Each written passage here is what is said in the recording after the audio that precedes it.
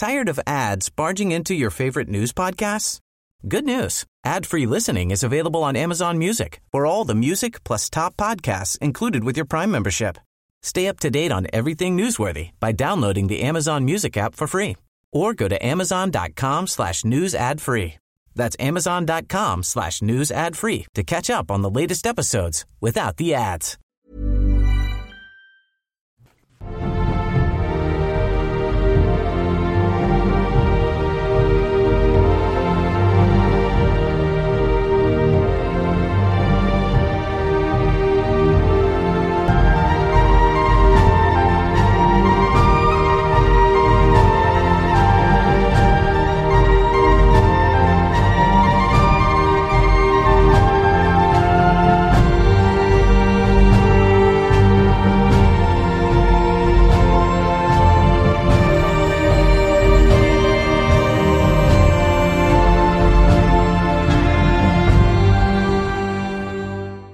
Hello, and welcome to the other half. Supplemental, Elizabeth to Elizabeth, British royal funerals since 1603. Tomorrow we will see Queen Elizabeth II, Queen of the United Kingdom and 14 other realms, laid to rest at St George's Chapel, Windsor, following a state funeral at Westminster Abbey. This will be an event without parallel. I myself queued up for hours to solemnly walk past the Queen's coffin, along with tens of thousands of others in Edinburgh and London. Perhaps over 1 million people will line the streets on Sunday to see the cortege drive past, and billions will be watching on television. It is a true mesh of a global media event and a deeply personal moment of grief and reflection, for none more so than her family. I will be watching. I'm sure many of you will be too. The Queen is dead. Long live the King. As a fan of history, events like this always makes me think of its forebears. While we have not buried a monarch in the UK since 1952, royal funerals have gone back hundreds of years, and we have, of course, had some in the intervening years, most notably those of Diana, Princess of Wales, in 1997, and Queen Elizabeth, the Queen Mother, in 2002. But what did those funerals look like, and how will they compare to the one we will watch tomorrow? Well, there has been surprisingly little scholarship done on this subject. Indeed, I am indebted to Matthias Range and his excellent British State and Royal Funerals for the research for this episode. Given that this is a podcast about women in history, today we'll be talking about the royal funerals of queens and princesses over the past 400 years. Without exception, these are all state or ceremonial funerals. The distinction here is important, though not always clear. The fundamental difference is that a state funeral is the highest honour that a nation can bestow. It is held at public expense and includes full military, civic, and national honours. Ceremonial funerals, on the other hand, generally only has one or two of those aspects. The funeral of a ruling king or queen has always been a state funeral, going back hundreds of years, but not all royal funerals are state funerals. Those, for example, of Diana, Princess of Wales, and Prince Philip, Duke of Edinburgh, were ceremonial funerals, while Admiral Lord Nelson and Sir Winston Churchill both received state funerals after they died in recognition of their service defending the nation from foreign invasion. No non-royal woman has ever received a state funeral in the United Kingdom, and only one, Margaret Thatcher, has received a ceremonial one. Funerals are ceremonies that pay respects to the dead and include the full participation of mourners.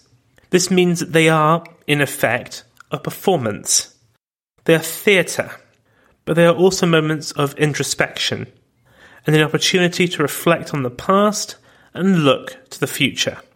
So, let's travel back 400 years and see what the funeral of Elizabeth I will say about what we will see tomorrow.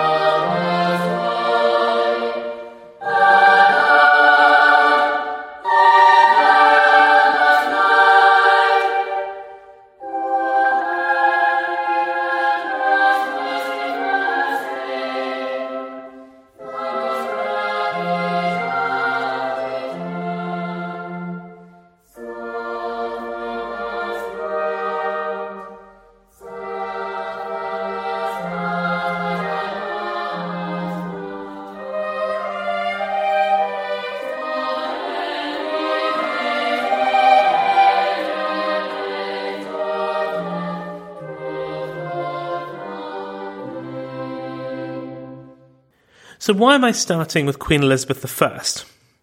Well, there are two reasons.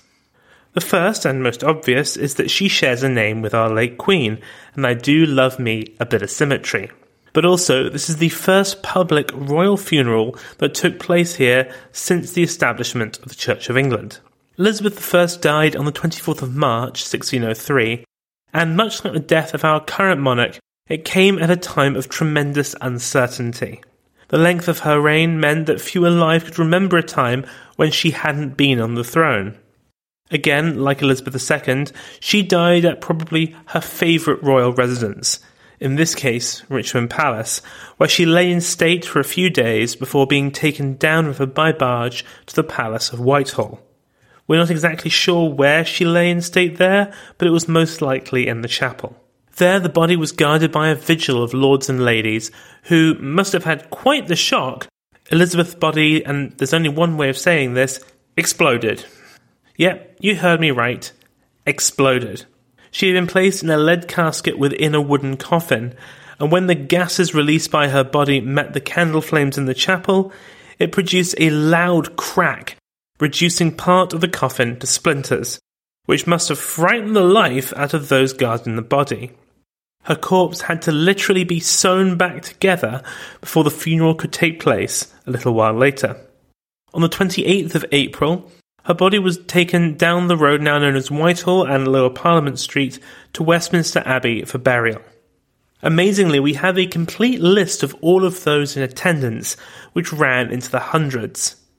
The streets were packed with mourners from all walks of life.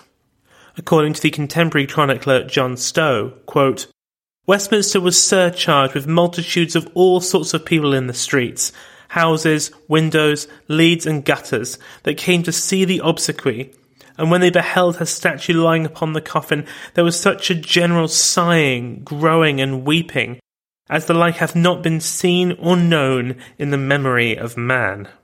As Stowe says, these onlookers saw a coffin lying on a carriage with an effigy of the Queen on top. She was wearing ceremonial robes with a crown on her head, sceptre in hand, lying on purple velvet. There were choirs of singing choristers and knights on horseback. It was, more or less, exactly what you're probably imagining. One person that was not present was the new king, James VI and I, who had been asked to delay his arrival in London until after the funeral. Apparently his presence would have made everything a lot more complicated. Sadly, we don't know much about the funeral ceremony or the music that was played. It was led by the wonderfully named Lancelot Andrews, the Dean of Westminster, and we know from contemporary accounts and illustrations that there was music that was probably written by Thomas Morley, whose burial service was the first of its kind in England. The service either took place within the main part of the abbey or, more likely, in the Henry VII chapel, where she was initially buried in a vault alongside her grandparents, Henry VII and Elizabeth of York. But a few years later, she was in fact reinterred with her sister Mary. Her coffin lies directly on top of hers. So now we'll move forward nearly 100 years past the abolition and restoration of the monarchy to March 1695 and the funeral of Queen Mary II. The Queen, who predeceased her husband William III, had asked for a quiet private funeral but was overruled post-mortem by the Privy Council. They knew that her husband wasn't exactly beloved. An armed coup d'etat by a foreign ruler will tend to do that for a guy, and that his wife had been by far the more popular of the two. Therefore, it was hoped that this public spectacle might raise his profile and popularity. And what better way of getting people to love you than giving them a day off work? According to the diarist Narcissus Luttrell, quote, "This being the day for the interment of Her Majesty, all the shops throughout the city were shut." So, just like tomorrow, the funeral of Mary II was a public holiday. Interestingly, despite this event being organised around boosting the king's popularity, he wasn't actually there. Indeed, it was very unusual for monarchs to be present at their wives' funerals. The past is indeed a very strange place. This was also the first time, but by no means the last, that parliamentarians participated in the funeral ceremony. Parliament was traditionally dissolved at the sovereign's death, with new elections taking place after the funeral. However, as William and Mary ruled jointly, this was not the case here. The British people had unprecedented access to the ceremony, as the order of service was printed and published ahead of time for the very first time. The Queen had died at Kensington Palace, and like her predecessor Elizabeth, was brought to lie in state at Whitehall. It was a simple nighttime procession, but her conveyance to Westminster Abbey a few days later was a far grander occasion. Once more there was music and great crowds. Singers, along with trumpeters and drummers, walked in front and behind the casket. The most notable thing about this funeral, though, is its music, which was written by Henry Purcell. The procession walked his funeral march, the most famous part of which was Thou Knowest, Lord, the Secret of Our Hearts, which I played at the start of the episode. Thou knowest, Lord, the secrets of our hearts. Shut not thy merciful ears unto our prayers. But spare us, Lord most holy, O God most mighty, O holy and most merciful Saviour, thou most worthy Judge eternal. Suffer us not at our last hour, for any pains of death to fall away from thee. The service took place in the main body of the abbey and was presided over by the Archbishop of Canterbury, with the lesson read by the Dean. It was a very long service, and concluded with the body being interred in the Henry VII Chapel. According to the contemporary travel writer Celia Fiennes, quote, after the service of burial, which was done with solemn and mournful music and singing, the sound of a drum unbraced, the breaking of all the white stays of those who had been officers of the Queen, and flinging in the keys of the rest of the officers devoted by that badge into the tomb. The funeral of Queen Mary quickly became a benchmark, the exemplar of a royal funeral, and was admired throughout Europe. A French writer recalled, quote, never has one been honoured with such ceremonies, the obsequies of any royal person. They buried her body in the earth in a manner so solemn and so pompous that its noise could be transmitted to posterity. Now we'll skip past Queen Anne and move on to 1737 and the funeral of Queen Caroline of Ansbach, the wife of George II. The most notable thing about this one is another piece of music, this time Handel's funeral anthem, The Ways of Zion Do Mourn.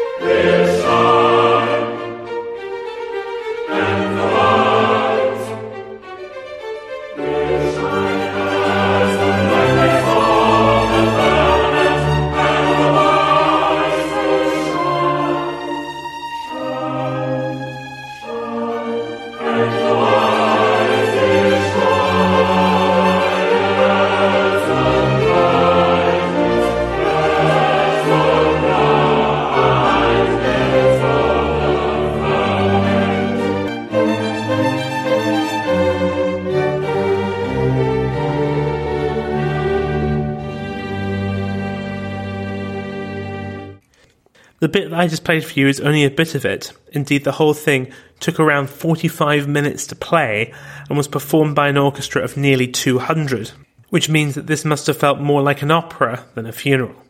Indeed, one of the attendants noted that, quote, there was a fine anthem of Handel's, performed by a large and excellent band of music, which, however, some thought a little too theatrical for so solemn an occasion. The most remarkable part of this is the speed at which it was written.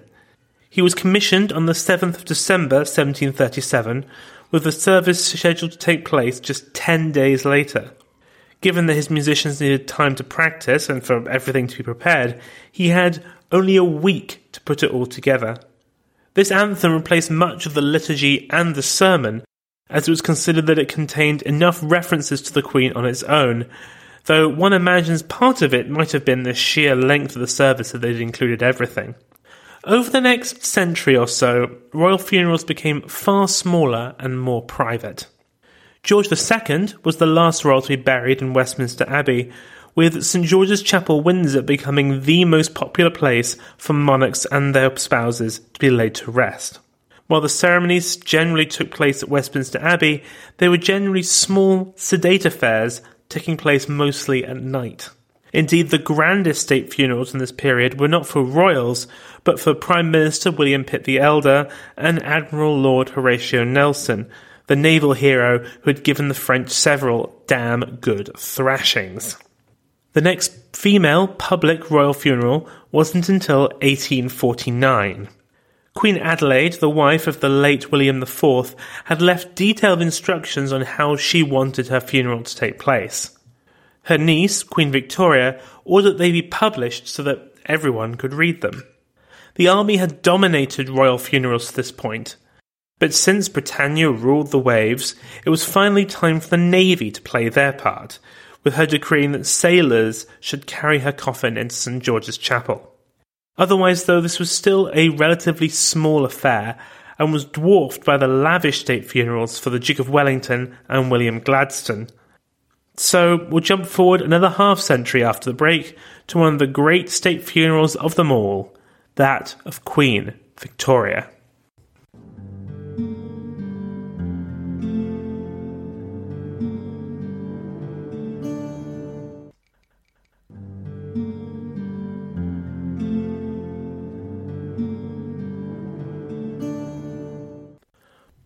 There are myriad and obvious reasons why the funeral of Queen Victoria should be a great and grand event. Britannia ruled not only the waves, but over a vast empire over which the sun never set. For the first time we were burying not just a queen, but an empress. Much like with Queen Elizabeth II, Victoria's declining health was covered extensively in the press, and the public was warned that the end may be near, with a press release issued by the palace cautioning that, quote, "the Queen is slowly sinking." At her bedside as she died were her son, the future King Edward VII, and her grandson and enemy of the podcast, the future Kaiser Wilhelm II. This was the first British royal funeral that was a true international event, with foreign royals and dignitaries being invited to pay their respects. The eyes of the world were on Britain, but once more the funeral itself was comparatively simple. Victoria had ruled for 65 years, so she had plenty of time to think and plan her funeral, and it decreed that she follow the tradition of it all taking place at Windsor. Indeed, the only real break from tradition would be that she wouldn't actually be buried at St. George's, but at the nearby Frogmore estate next to her late husband. There would be no period of lying in state in London. Indeed, the great capital of the empire would be almost entirely sidelined. The Queen had died at her beloved Osborne House on the Isle of Wight, and was transported over the Solent by boat and then by rail to Windsor via London. The atmosphere in the capital when she arrived was one of eerie quiet. People silently crammed the streets to see and hear the rattle of the gun carriage that bore the Queen from the station that bore her name to Paddington. The railway tracks were also lined with people who raised their hats as the train passed. The suffragist Josephine Butler wrote that, quote, "Everybody is crying and people's blinds are drawn down. It is a real personal grief," while the novelist Henry James described himself and the nation as feeling, quote, "motherless." There was a very real sense of a people living through something inconceivable. They were Victorians. They'd always been Victorians. What did it mean to live in a Britain over which she did not rule? Every account that I have read about this speak of this overwhelming silence and rudderlessness, something I'm sure many people have felt over the past week or so. The funeral itself, which took place on the 2nd of February 1901, was an elaborate occasion. It took place in the afternoon, following the example of Adelaide, and was led by the Archbishop of Canterbury, who from now on would always be the presiding churchman at royal funerals. Victoria decreed that only her servants and soldiers should carry her coffin. Despite all of the careful planning, there was still room for a slight hiccup in the journey when a pin attached in the gun carriage to the horses broke, breaking the connection. A soldier from HMS Excellent attached rope and organised a company of soldiers to drag the carriage containing the coffin, a tradition that continues to this day. The guest list at the event is a virtual who's who, not just of contemporary royalty, but also of future combatants in the First World War. Archduke Franz Ferdinand, the Habsburg heir whose assassination would spark the conflict, was there, along with Kaiser Wilhelm. The Tsar was represented by his brother Grand Duke Michael. Kings and princes from countries as diverse as Vietnam and Egypt were there, along with almost every crowned head of Europe. Perhaps surprisingly, given that the primary colour Victoria is associated with is black, she decreed that everything be white. This was also the first royal funeral procession to be filmed, and pathé footage exists that is fascinating to watch. I'll put a link in the show notes. A full copy of the Order of Service also survives in the British Library and is available to read. It contained works by Beethoven and Tchaikovsky and Purcell's Thou Knowest Lord. Handel, though, was omitted, as the Queen had apparently not been a fan. Like almost all royal funerals before her, no hymns were sung. They were considered too informal for so solemn an occasion. The interment at Frogmore was a far smaller ceremony. The coffin was borne there to the bagpipes of the 42nd Highlanders, who played their anthem, the Black Watch Death March, and the coffin was lowered into the ground while the choir sang an anthem with words composed by Alfred Lord Tennyson.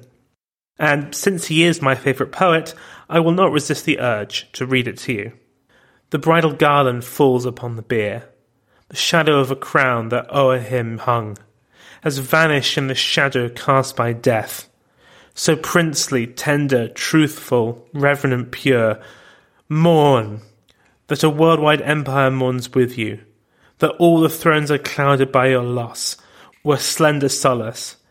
Yet be comforted, for if this earth be ruled by perfect love, then, after his brief range of blameless days, the toll of a funeral in an angel ear sounds happier than in the merriest marriage bell.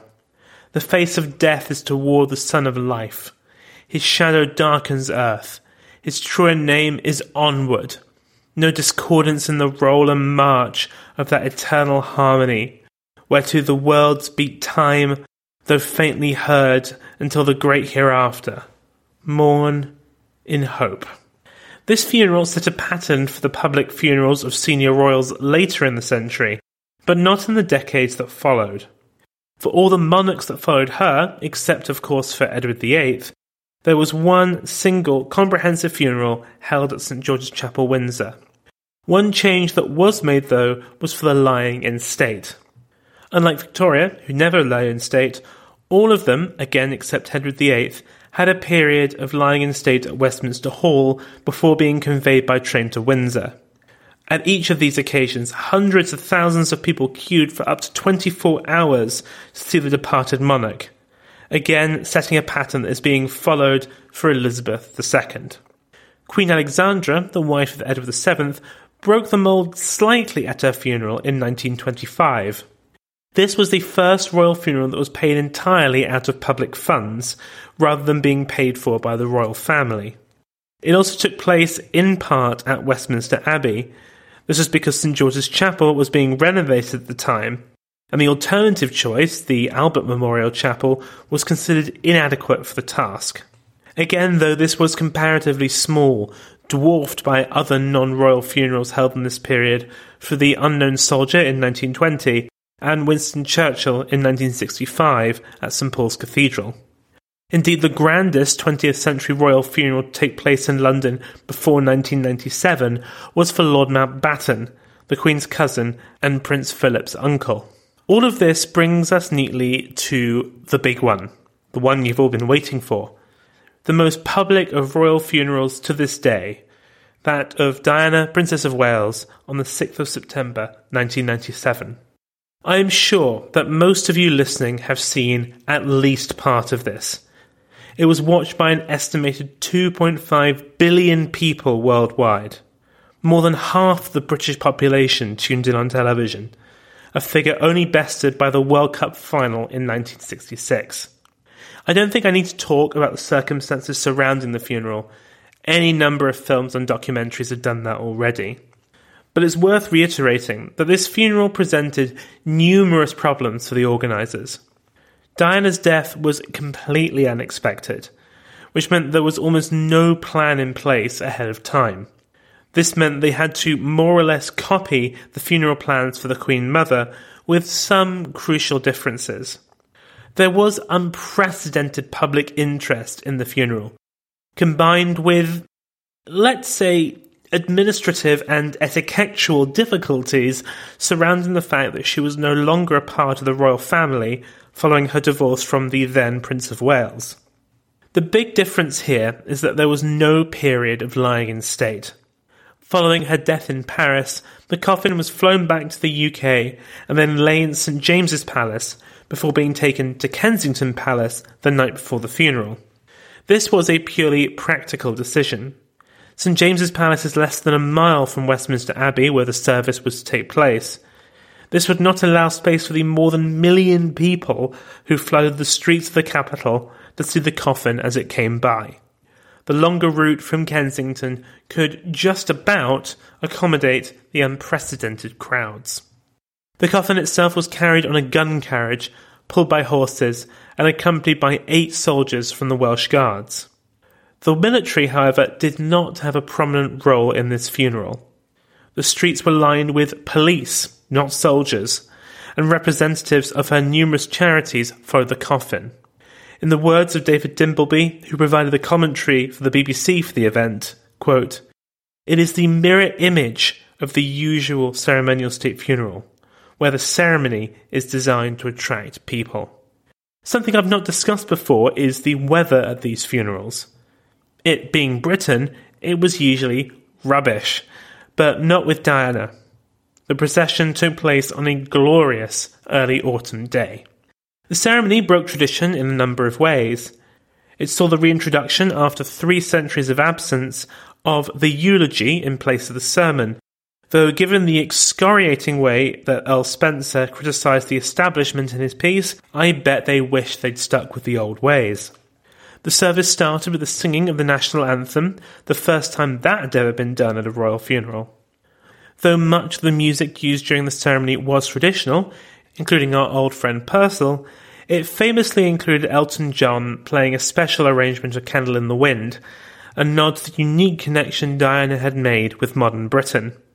Another, more modern piece came at the end, with John Taverner's Song for Athene, whose lyrics were adapted from Hamlet and the Orthodox funeral service.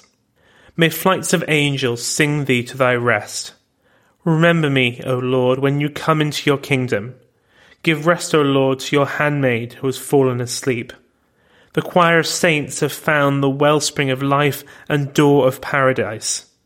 Life, a shadow and a dream, weeping at the grave creates the song, Alleluia.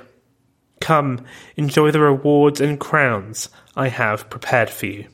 This was a people's funeral for the people's princess, which is reflected in the inclusion of hymns for the first time, sung during the service. This allowed those in the abbey and outside, which was broadcast on giant screens, to sing along and feel included. These included I Vow to Thee My Country, The King of Love My Shepherd Is, Make Me a Channel of Thy Peace, and the great Welsh anthem, Guide Me, O Thou Great Redeemer. The ceremony was a great melting pot of the old and new, of the traditionally Anglican with interfaith songs and modern music, of the royal family and the people. Following the service, Diana's body was taken to the family seat at Althorpe in Northamptonshire, where she was buried on an island in a lake in the grounds. Which brings us all to 2002, and the last funeral of a British Queen before tomorrow, that of Queen Elizabeth, the Queen Mother. With the exception of the half-service provided for Queen Alexandra, this was the first funeral for a queen held in London since the 18th century. It really is striking how what feels so old is actually fairly new. As I said before, this funeral bears many similarities with that of Diana, but with the difference being that she was still a serving royal at her death. This meant that the funeral had a far more establishment and military flavour. Her Scottish links and love of that country meant that she was piped from Westminster Hall, where she had lain in state, to the Abbey by the mass pipes and drums, playing My Home and the Mist Covers Mountains of Home.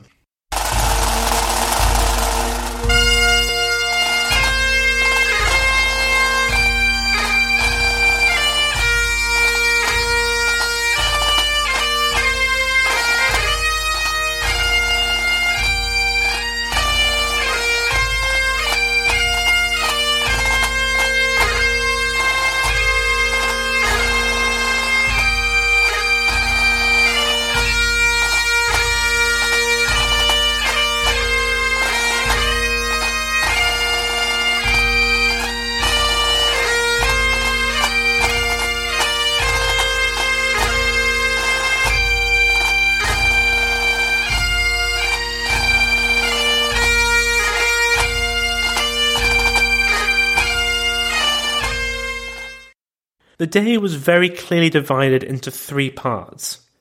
The military farewell, which included the procession from Westminster Hall, the religious ceremony at the Abbey, which was broadcast on television, and then, finally, the private family burial at Windsor, where she was laid to rest alongside her husband and youngest daughter. Though there were hymns at the ceremony at the Abbey, there were only two, both of which were thoroughly traditional. Immortal, invisible God, only wise, and Guide Me, O Thou Great Redeemer. This was a nod to the fact that this was a public funeral, albeit one far more restrained than that of Diana. Elton John was not invited. The Dean of Westminster opened proceedings by saying, quote, "In gratitude we bid farewell to a greatly loved Queen. Tomorrow we will do so again."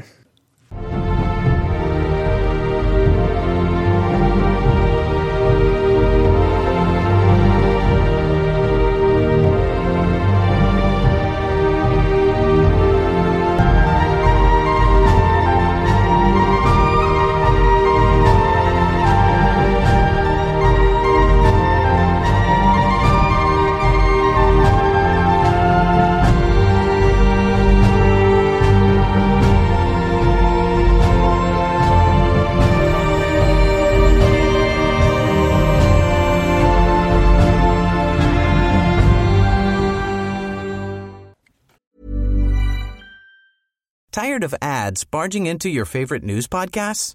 Good news. Ad-free listening is available on Amazon Music for all the music plus top podcasts included with your Prime membership.